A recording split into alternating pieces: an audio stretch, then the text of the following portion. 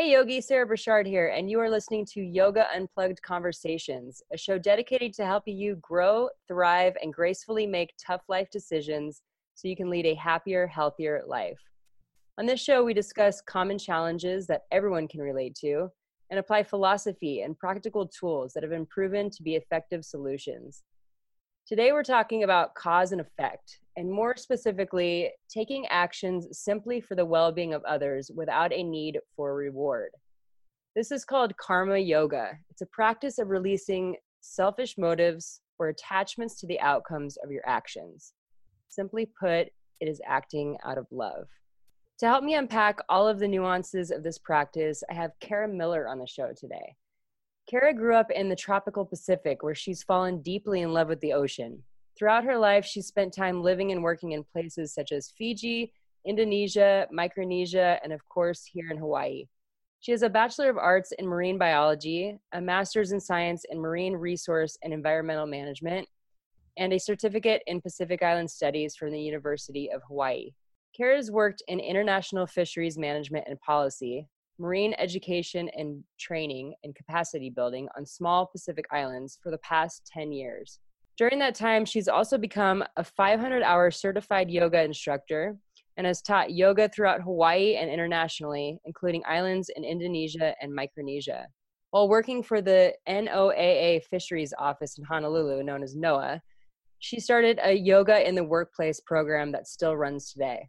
She's also a yoga empowerment coach and a Thai yoga practitioner. I know from being one of Kara's yoga students that she applies the principles of karma yoga in all of the work that she does, whether it's on the mat or in the ocean. She's dedicated her life to supporting the greater good and helps people become aware of their destructive patterns so they can live happier, more sustainable lives. Kara, welcome to the show. Thank you so much, Sarah. What a great and very kind introduction. I'm really happy to be here talking with you today. I'm so happy to be talking to you too.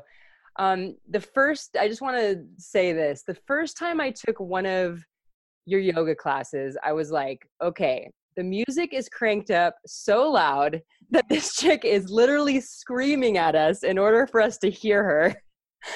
But by the time we were halfway through the class, I was having so much fun that all skepticism had completely disappeared. And instead, I was having a blast and feeling amazing. The energy in the room when you teach is simply electrifying. Your delivery is so dynamic, so direct. It's like a drill sergeant meets motivational speaker meets the Dalai Lama. That's a pretty powerful conversation. Thanks. It is exactly how I feel, though. So at what point in your career working in international fisheries, of all things, were you like, I think I want to teach yoga? Yeah, that's a great question. You know, I'm one of the unique, lucky, and fortunate few who was introduced to yoga at a really young age. So my mother and a nana of mine started to age, didn't feel as great as she used to in her body, started attending a community yoga class in my small town. This was in Oregon at the time. And I was only 15 years old when I went to my first yoga class with my mom and my nanny. And something about the practice for me, the very deep mental, emotional, and spiritual component really, really stuck. You know, I was 15 and I was very active in sports in school already. I wasn't drawn to yoga because of how it was physically. I think that's very much not the majority of people who are usually first attracted to yoga for the physical practice. And for me, it was very much opposite. It was very much a place of solace and refuge that I could go to in my mind and feel like my heart was open and lightened by the end of the practice.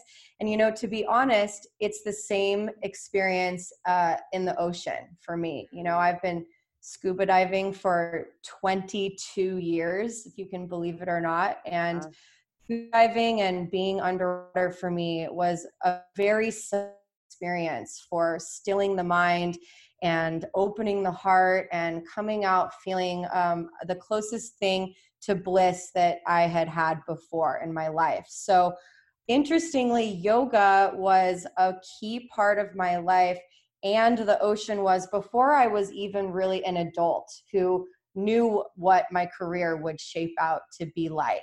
So it was interesting. They didn't marry with one another at first, but as I'm sure we'll get to, the way that my life and my career has evolved, they're very much compatible and intrinsically connected. But that's the story of yoga for me. You know, I was so lucky that my mother passed on this practice to me as a teenager. So for me, it's really been foundational in my life and development. That's awesome. Oh, you're so lucky. I actually went to my first yoga class around, God, how old was I? I was in high school too. Awesome. And yeah, and it was at a gym. It Uh-huh. wasn't probably like a type of yoga class that you went to. It was more like, one of the aerobics instructors also had a yoga class. And so I went Yeah. to it. But I still got to learn some poses and some of the ritual around it. Yeah. And so that later, when I knew I needed that and wanted that back in my life, I knew what it was. And Yeah. Nice. it kind of planted that seed early on. I took like a long break and then I went back to it Yeah. later. I bet a lot of people can relate to you on that. And that is fortunate also that you are also one of the younger ones to have the first taste of yoga, you know? Hmm. Neat. Yeah. So I wanted to start this karma yoga conversation by talking about samaskaras, Sure. which for anybody who doesn't know, it's the deep-seated patterns that we have developed over time. And one of my favorite books is called The Wisdom of Yoga by Stephen Cope. It's a great one. And yes, it's basically a super accessible translation of the Yoga Sutras. And Cope explains in the book that the yogis came up with the laws of karma in order for us to understand our conditioning so we can become conscious of it. And the Mhm. idea is to become conscious of your patterns so you can break them and prevent suffering. Mhm. And the thought is also that this consciousness makes it easier to be selfless and conditions your mind so that it's set in this way to be your default mode. Mhm. What advice do you give your clients and students on how to become aware of their samaskaras? And do Mhm. you think that this awareness makes people more selfless? Yeah, wow, what a great what a great place to start. And I love the verbiage that Stephen Cope uses to describe that. And I think there's a lot of verbiage that's actually becoming more and more common. I'm observing in the millennial age of seekers, if I may call them that. Hmm. We're all seekers, right? But a lot of this talk about the shadow, for example, shadow work, you might have heard of, or limiting belief systems. And I think another way to think about samskara is even broader. And one of my wonderful teachers, Rupali Embry, I'm getting this from her, and she says it's anything that goes unprocessed. So, not even necessarily something that has developed into a limiting belief system or a program in the brain that fires subconsciously, that creates barriers subconsciously for many people. And we all have this, we all have this eventually through experiences in the world, in the material world. But Rupali says anything that goes unprocessed can potentially turn into a samskara, some kind of blockage of energy flow. And Mm-hmm. this is another kind of term that you've probably heard people talk about, this flow state idea, and how to live and be in this state of flow and alignment on a day-to-day basis. And in yoga, I think this comes down to a simple cultivation of the thought, cultivating the thought from moment to moment. And how does that then allow you to have freed up space and energy to then be of more service to the world and to others? I think that is so the heart of so much that yoga is about, Sarah, Mm-hmm. honestly. And Mm-hmm. I come back to some words, I believe by Sivananda, another wonderful master yogi that was one of the few yogis from India that brought yoga over to the West, many, many, many years ago. But that yoga is simply the inquiry of pausing and asking, who am I? Mm. And getting eventually to a point where you can maintain this separation from the whirling agitations of the mind. Hmm. And that is at the heart of facing these subconscious programs, limiting belief systems, however you'd like to phrase it, that really does suck up the energy, the available life force that would otherwise be flowing at this beautifully free, abundant state, then allowing you to have that to share with others in the world. So what advice would I give? I think this is the $1,000,000 question, and I think it's a very complex question. But first of all, being very gentle and loving with oneself in this process of facing your shadows and your experiences that have shaped you throughout your entire life, from when you were a baby and a young child until now, and getting to know these parts of yourself, these parts that might be darker or more of a shadow, or might stick their head up and cause issues for you from time to time, or maybe all the time as an adult.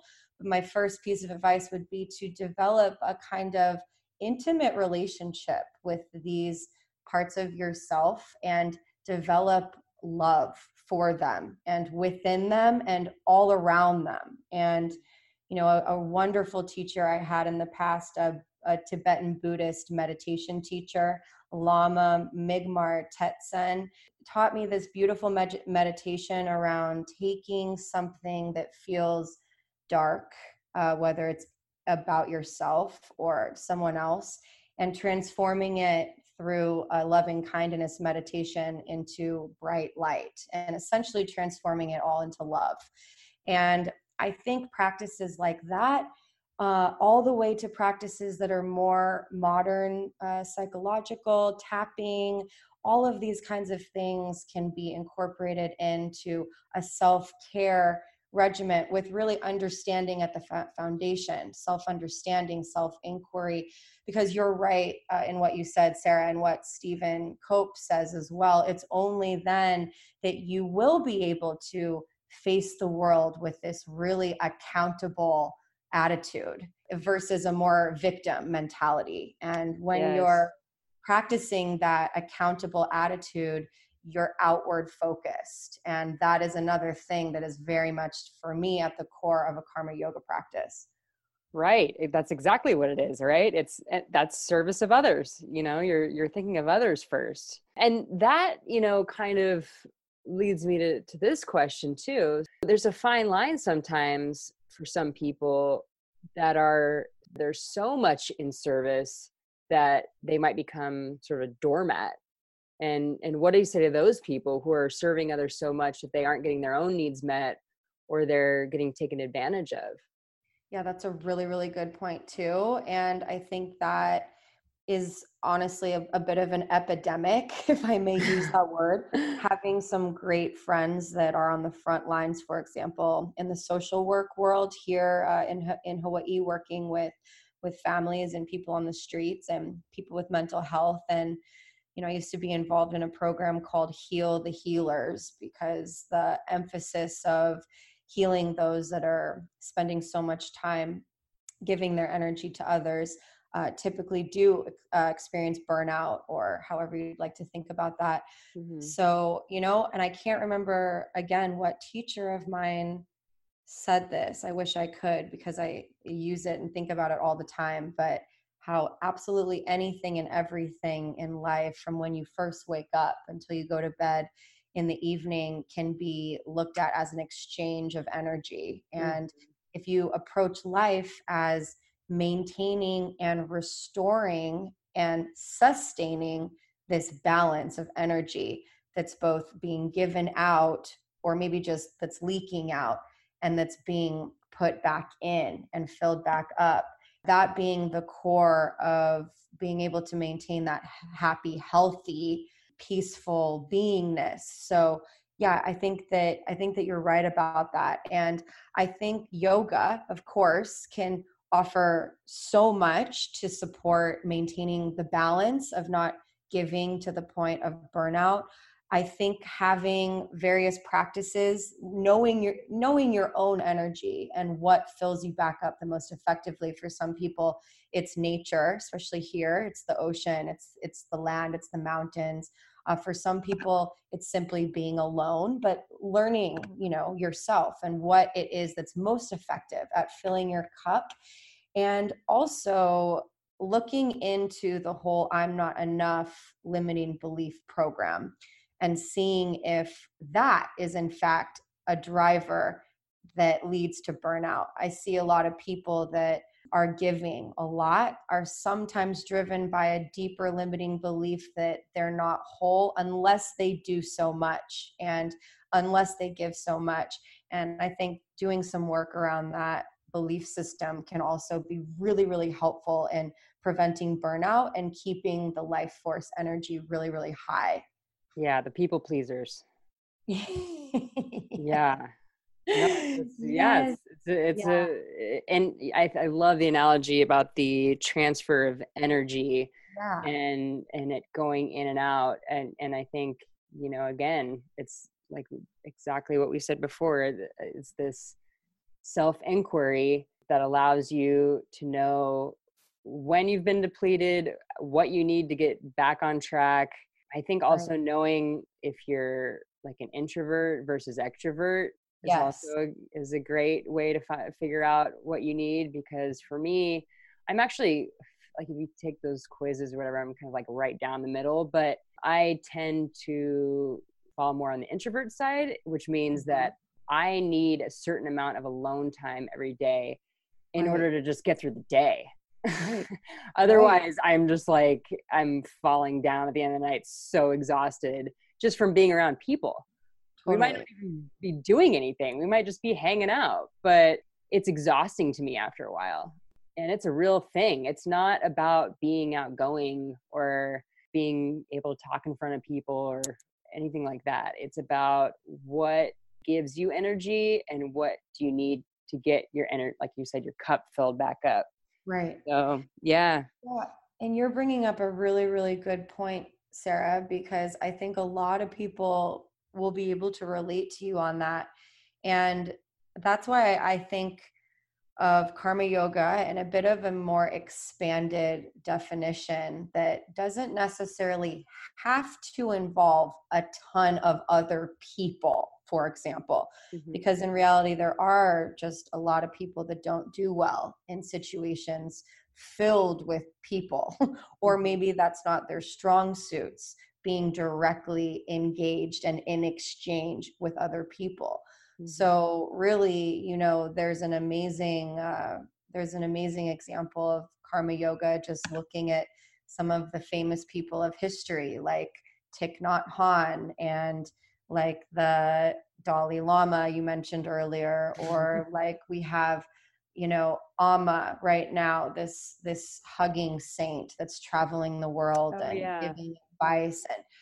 And really, these are people who were in the spotlight, so they're the ones we think about when we think about karma yogis. But really, karma yoga gets down to simply action. And the action, like you said earlier, was really a great capture, I thought, of the idea of metta, this joy that comes up deep inside, that is when an action that brings more peace, more love, more high vibration into the world comes from an absolute pure heart with no, like you said, expectation of a thank you or a direct feedback or anything, just totally unattached to the fruits or to any fruits of the action.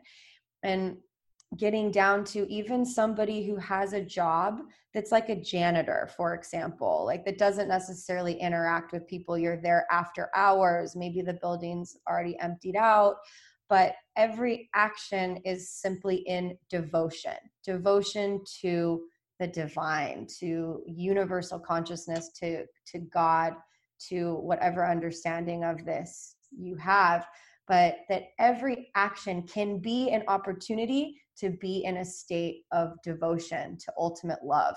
And I think that's a really beautiful way to think about karma yoga that doesn't necessarily exclude anyone that might, feel overwhelmed at the idea of having to actually be with a ton of people all the time. You know what I mean? Mm-hmm.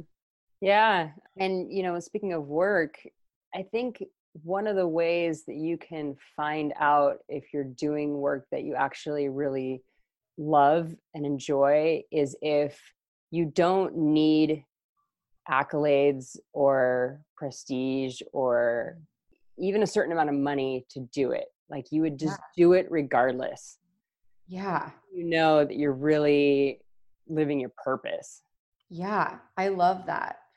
I really love that. And a lot of people, I think, struggle to even identify what really lights them up. Oh You yeah. know, I think a lot of us have a path laid out, whether it's by our parents or the culture we come from, or a certain dharma, a certain duty that's just given to you. But it's ultimately something that not everybody inquires into on a deeper level. And I think that you're totally right. I think that a good sign of being in alignment with purpose, to use your word, is that feeling of I'm going to do this no matter what, and feeling like the universe is on your side and that it will come back around. To me, that's really this abundant attitude. It's this attitude of abundance, not scarcity, that is looking at all of what's possible and seeing it and then setting that as the vibration of the endeavor. And that right away brings that kind of higher, trusting, grateful, devoted attitude in, which is so much of the heart of karma yoga to me, because you can technically be in a service providing kind of work and very much not be practicing karma yoga. Sure, absolutely. You could be doing it resentfully. Really? Yeah, I mean, you can feel the energy as someone who's really enjoying their work and who's just doing it for a paycheck or because they've never really asked themselves, is this really, what do I even want to do? Right. They just kind of fell into it and they were maybe good at it or whatever. And now they're just kind of going Right. through the motions. Right. Yeah.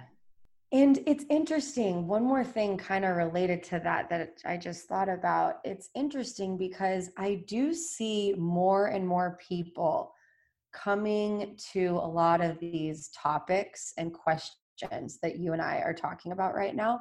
Mm-hmm. And I do see a very, very fine line when this type of work becomes very, very, very self-centered. And it's hard sometimes for the person to turn the goggles back around.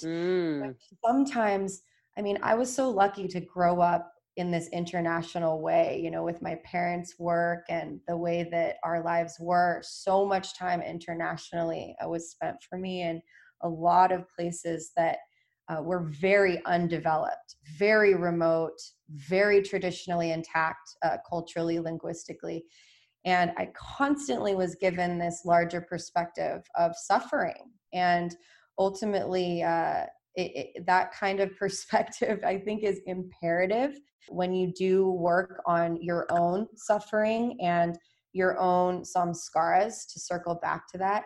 I think sometimes people can get very swept up in these stories, their own, and forget to practice turning the goggles back around, because sometimes it's simply being in service. Then this wouldn't necessarily be for the guys that are on the front lines for their jobs every day, but being in a situation where you can be around others that have different types, potentially much more challenging and complex suffering than you, and just getting a simple perspective check and reminder. And with all of the people traveling now, I think it's one missed opportunity after another. I think the way traveling has been really promoted these days is like the freedom that it brings, and freedom, letting go of, you know, the 9 to 5 and the material and this and that, enjoying your family and seeing the world. And I think that's beautiful. But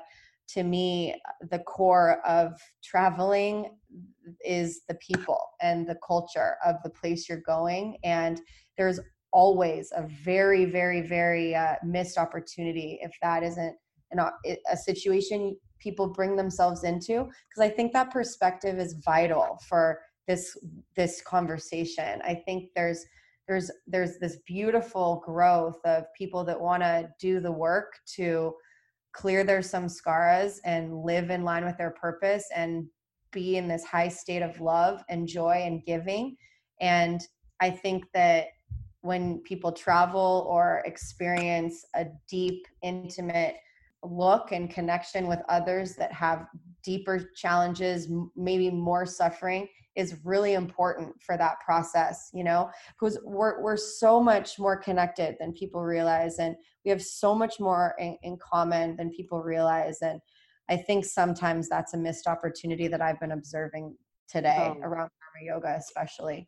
100%. It's getting out of the resort and Right. and actually going to the place that you're at. Right. And like you said, like dive into the culture, meet the actual people that live there, go to where they hang out and where they eat.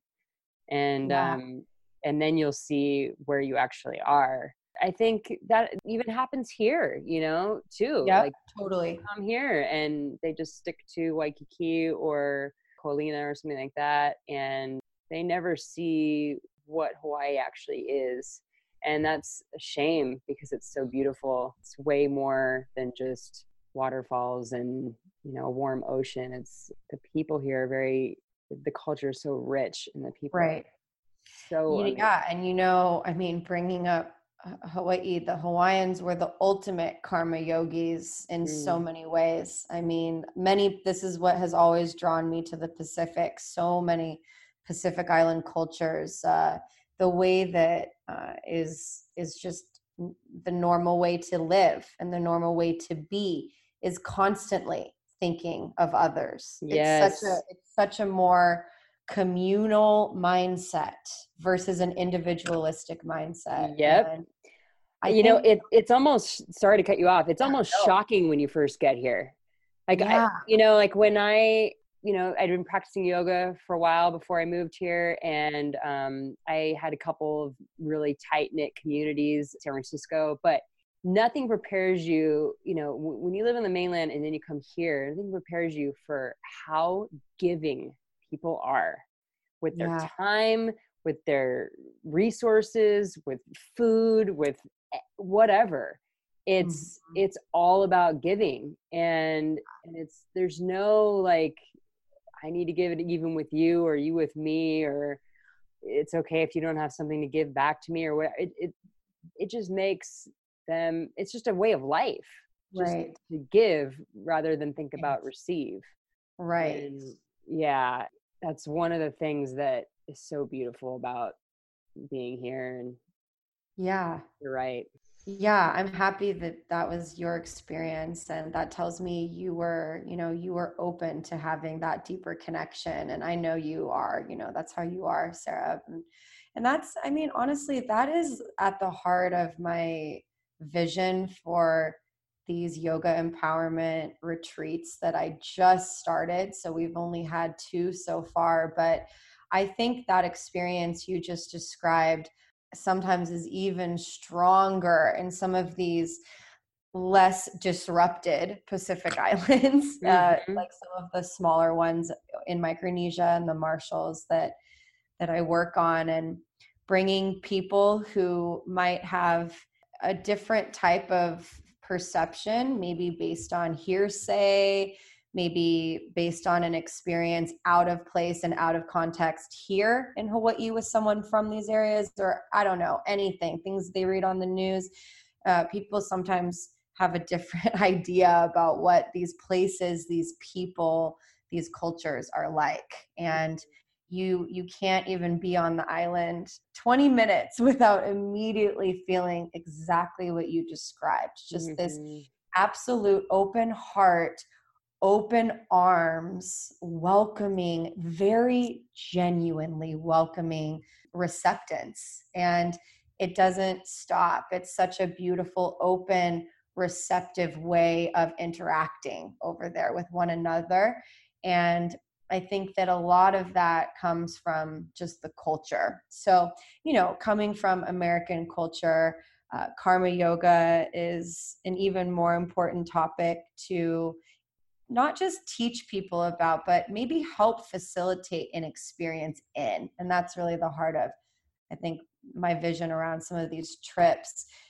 Because you know how it is, Sarah. You had that direct experience and it probably changed you forever. And Oh yeah. and now you know so much about food here, which I know is one of the most important things that brings people together culturally and in all those other areas I mentioned. So, Mm-hmm. you had an experience that sparked your interest first. So I think coming back to it, those experiences when you're traveling, they can be so powerful, but you got to go look for them, or you got to go create them, or join Mm-hmm. a facilitator or an opportunity that brings that, to you. Sometimes you have to create it. It doesn't just naturally happen for majority of people. Mm-hmm. Yeah, absolutely. And I think our perceptions, the sutras say that our actions are based on our perceptions, Yeah. and our perceptions are based on what's happened to us earlier in our lives. So basically, what we're accustomed to Yeah, is what we believe to be true.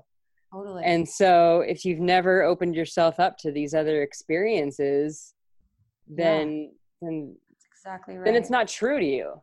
And something that I continually try to practice in my own life is looking at situations and drawing conclusions based on fact only, and Yeah. not my perception or like a story you talked about stories you create about things, but being like, is this 100% true, or do Yeah. I just think I know?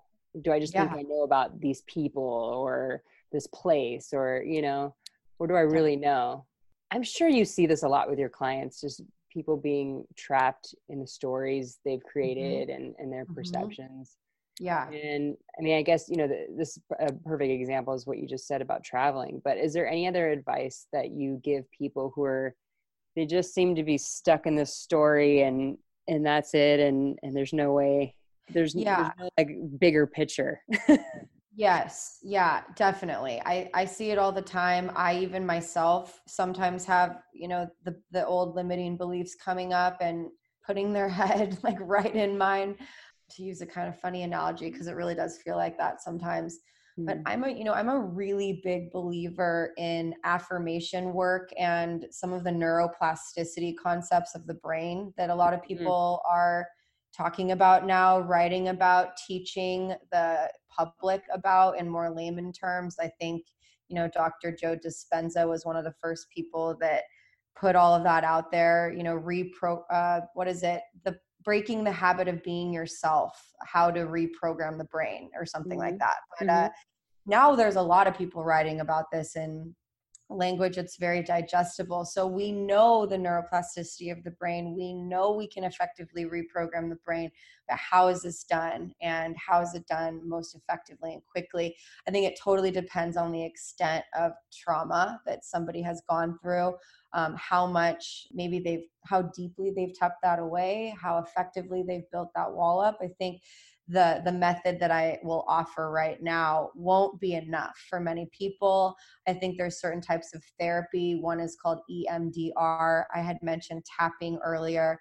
I think those are some great, more intensive psychotherapy kinds of tools. They're psychosomatic tools. So they're helping you feel this in your body and use your breath while your brain is being activated. And it's some really powerful work. But for just, you and me and anyone that feels like they're stuck or they're struggling, I'm a really big believer in just basic affirmation work. So having something written on your mirror that says, I am enough, or I am successful, or even, whatever it is you're trying to create, like, I am a badass leader. I mean, whatever it is, it needs to be very personal. It's some kind of affirmation that you see all the time. I believe that the subconscious is incredibly powerful.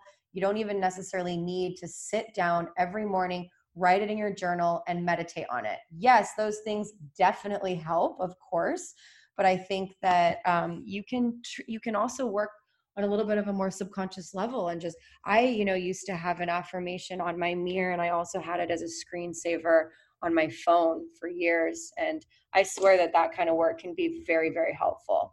And you don't have to be a female to do this. I don't know why. Sometimes these things get flown as like girly things to do, and they're totally not. These are just basic psychological tools that are shown to be very effective for people in this rewiring of the brain process. Absolutely. 100%. I just did a podcast episode on manifesting a few weeks ago, and Cool. You're willing it to be true. Yeah. When you talk this way to yourself, you are creating your reality. Yes. And when you talk like that, then you start to, all the things that you do in life, you're like, well, would a person like that do it that way?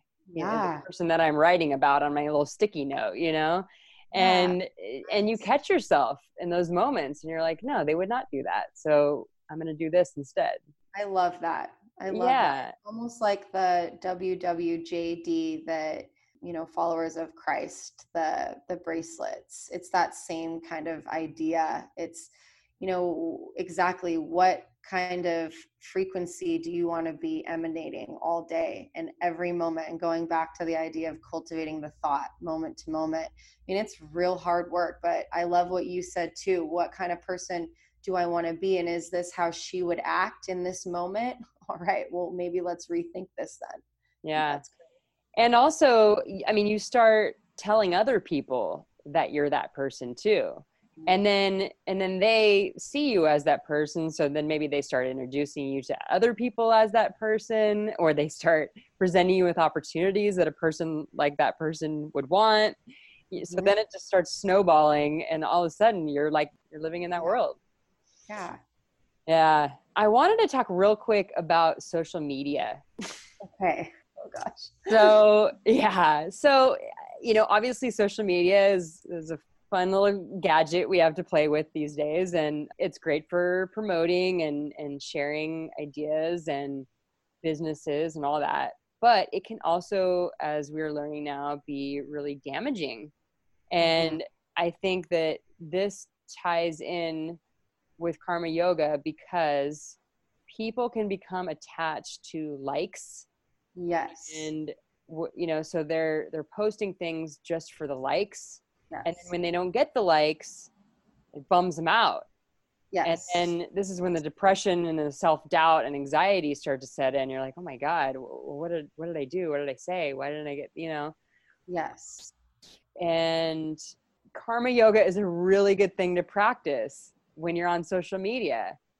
Are you posting that thing just because you love it and you just wanted to share it just for the hell of it? And if nobody even read it or said anything about it, would you still be cool with that? Or are you just posting things to sell something or to get attention or to get some sort of need filled? Yeah.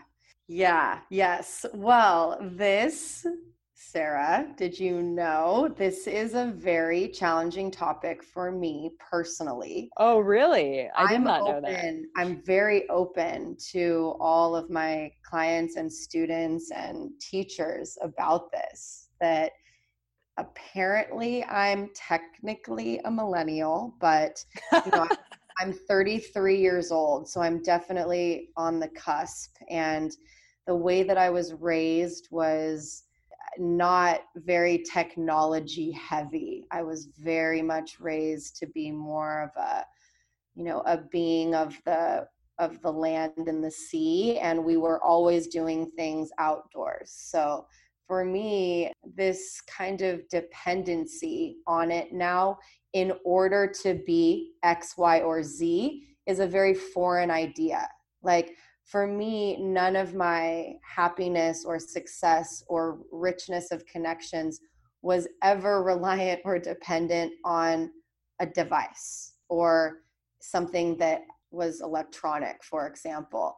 And, you know, why I say it challenges me is because I constantly reflect about social media and me and how I use it and how I interact with it. And just like what you said, I personally still experience quite a lot of anxiety, might be a little bit of an extreme word, but unease, just very much unease. And to use the yoga word that the sutras talk about, klishta and aklishta, it's this idea of colored thoughts. So we can have colored thoughts or we can have uncolored thoughts. And the goal of yoga would be to uncolor the thoughts. You can think about it like removing a charge. And I am simply unable yet to spend time on social media and remain in this state of aklishta, totally uncolored. I find quite a lot of coloration occurs for me personally on social media.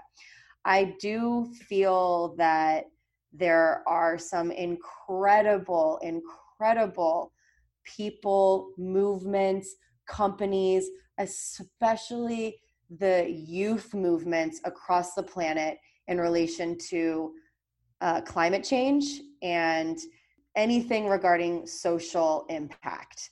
I think that the movements, and it's really so many, are youth. It's incredible. I'm lucky to work with some of these in the Marshalls, but all these movements of youth changing the game in their particular home country.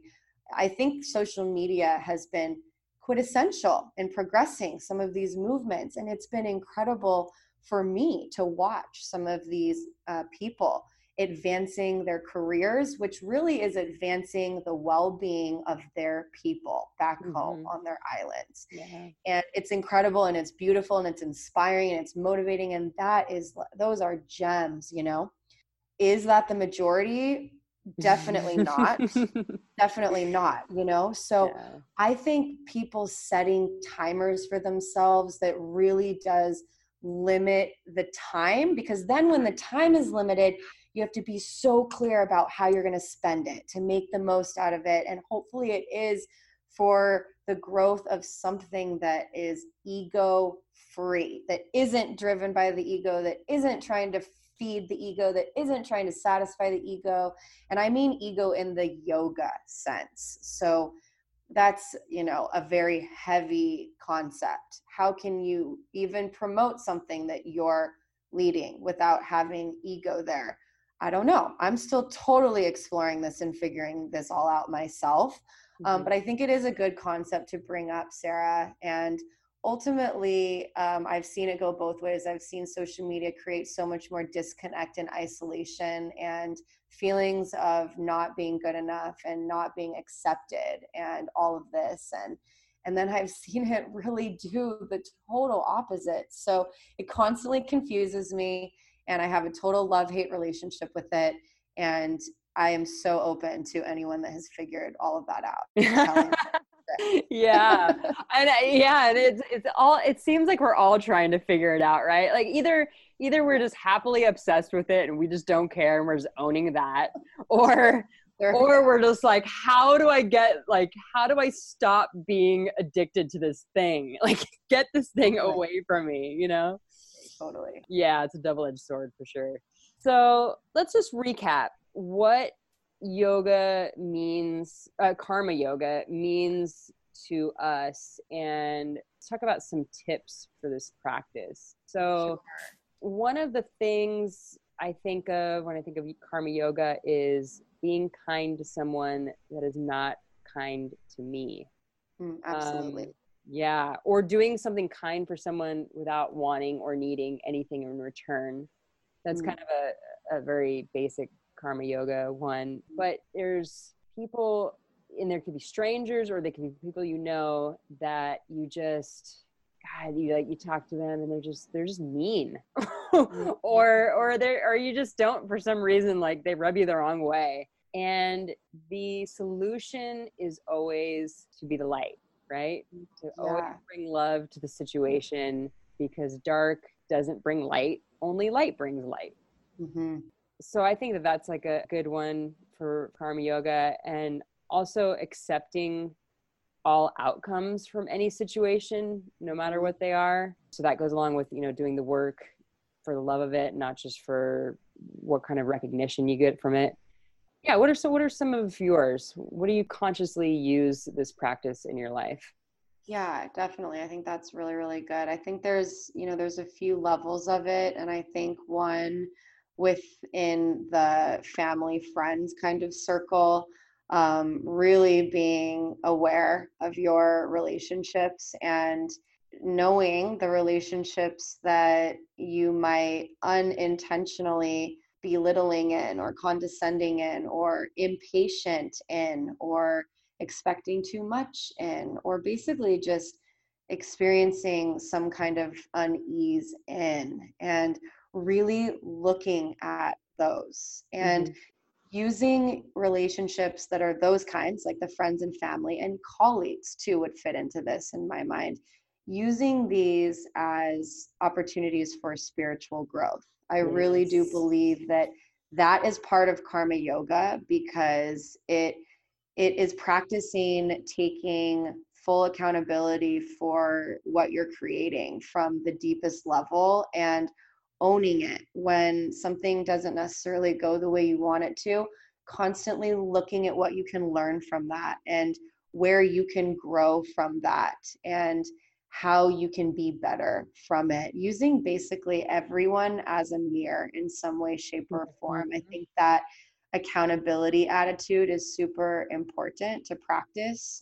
I think for karma yoga, people sometimes forget that we're on a very dynamic island here. And everywhere, if people are listening to this podcast from outside of Hawaii, I mean, most places are incredibly dynamic. And I guarantee it, there's somebody out there closer to you geographically than you realize that's experiencing worse and suffering deeper, and having a perspective that is of service, whether it's doing a really small act like letting somebody go in front of you, or maybe like paying for the person's groceries that are behind you without telling them, or anything like that, picking up some trash in a certain area. I mean, there's literally endless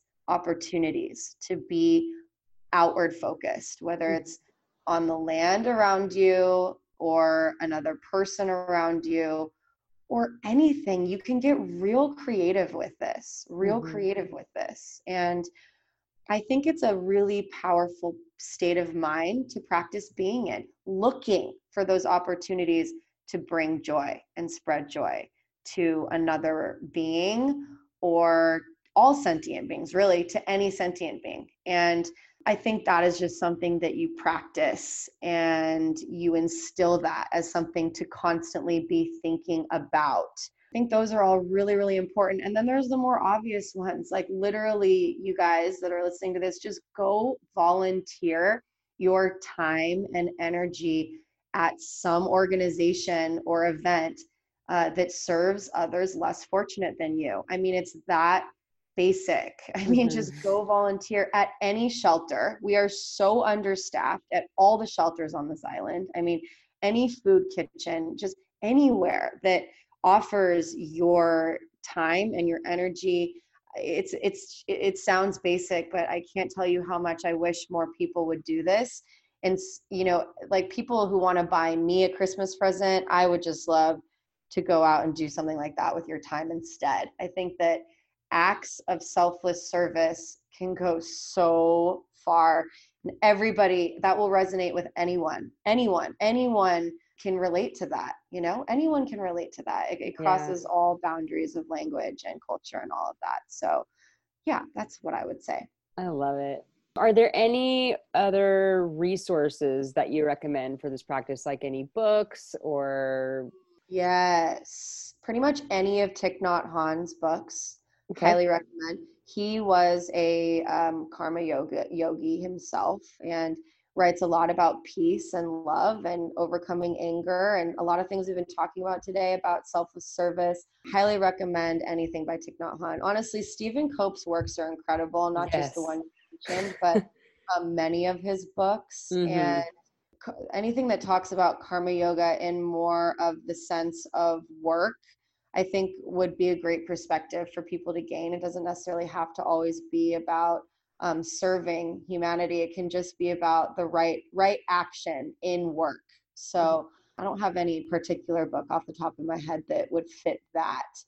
I think the book for women and younger women in particular, Healthy is the New Skinny. It really debunks the whole consumerism advertisement into social media complex. It Mm-hmm. really kind of just shatters all of that and tells you from a historical perspective, I mean, why social media has grown so easily. I mean, it's just the same as any kind of media or ad campaigning that ever happened over time, you know? Mm-hmm. So I found a lot of value, especially for younger, not just women, but just younger women, especially in that book. I think that she's great.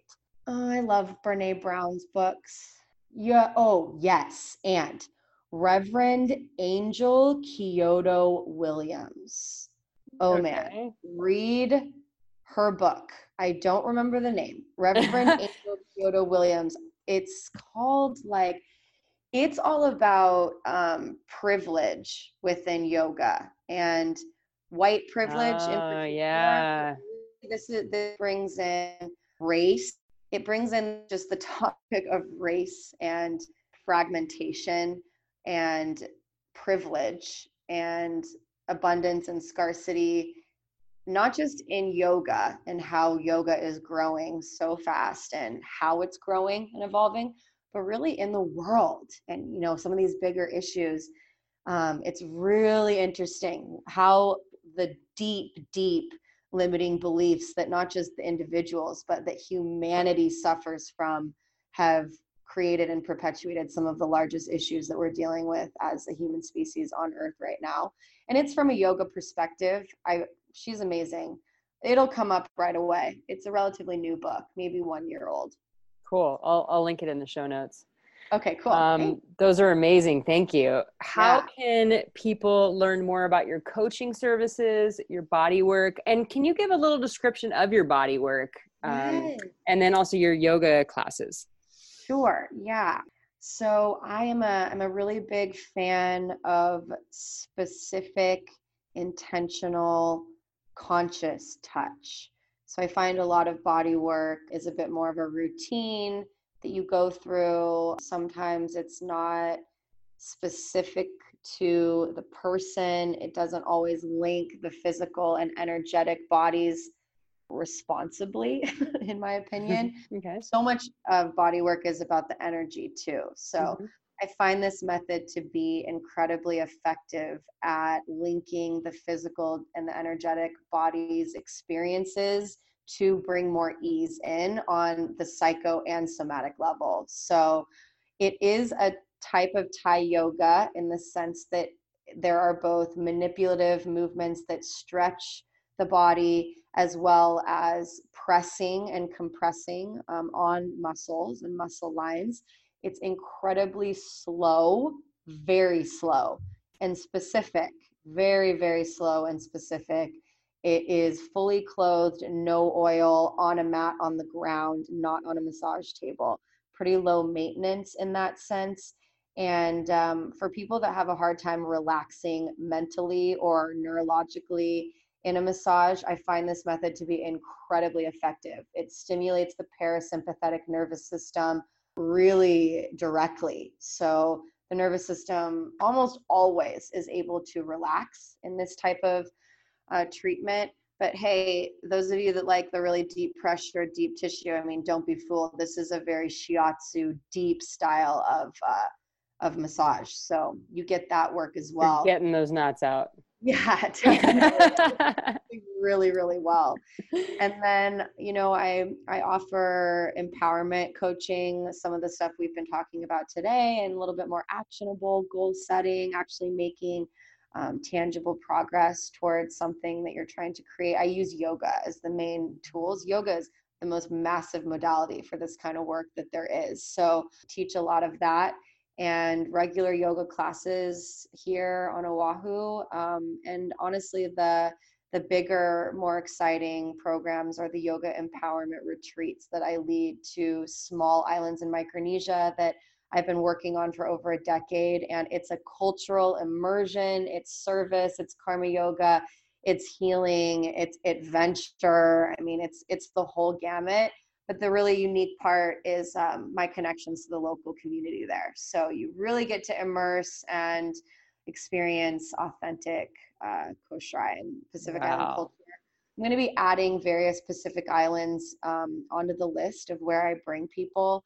Again, it would be a similar experience. So definitely check all of that out. My Instagram and website are both Kara Ocean, just one word, karaocean.com is the website. Catch me around town. Power Yoga Hawaii and Still and Moving Center are my two studio homes in town, and the North Shore Yoga Co-op is my space on the North Shore. And I would love to, gosh, this is such a great podcast, Sarah. So I would love to come on any other time or spread the word. And this is just so cool that you're doing it. I'm really grateful that you asked me to be on. Thank you so much. I'm super grateful that you came on. And yes, you can come on anytime. Just name the topic and you're on. And thank you so much for everything that you do and for your service and for spreading your knowledge today. I really appreciate it. Yeah, my absolute pleasure.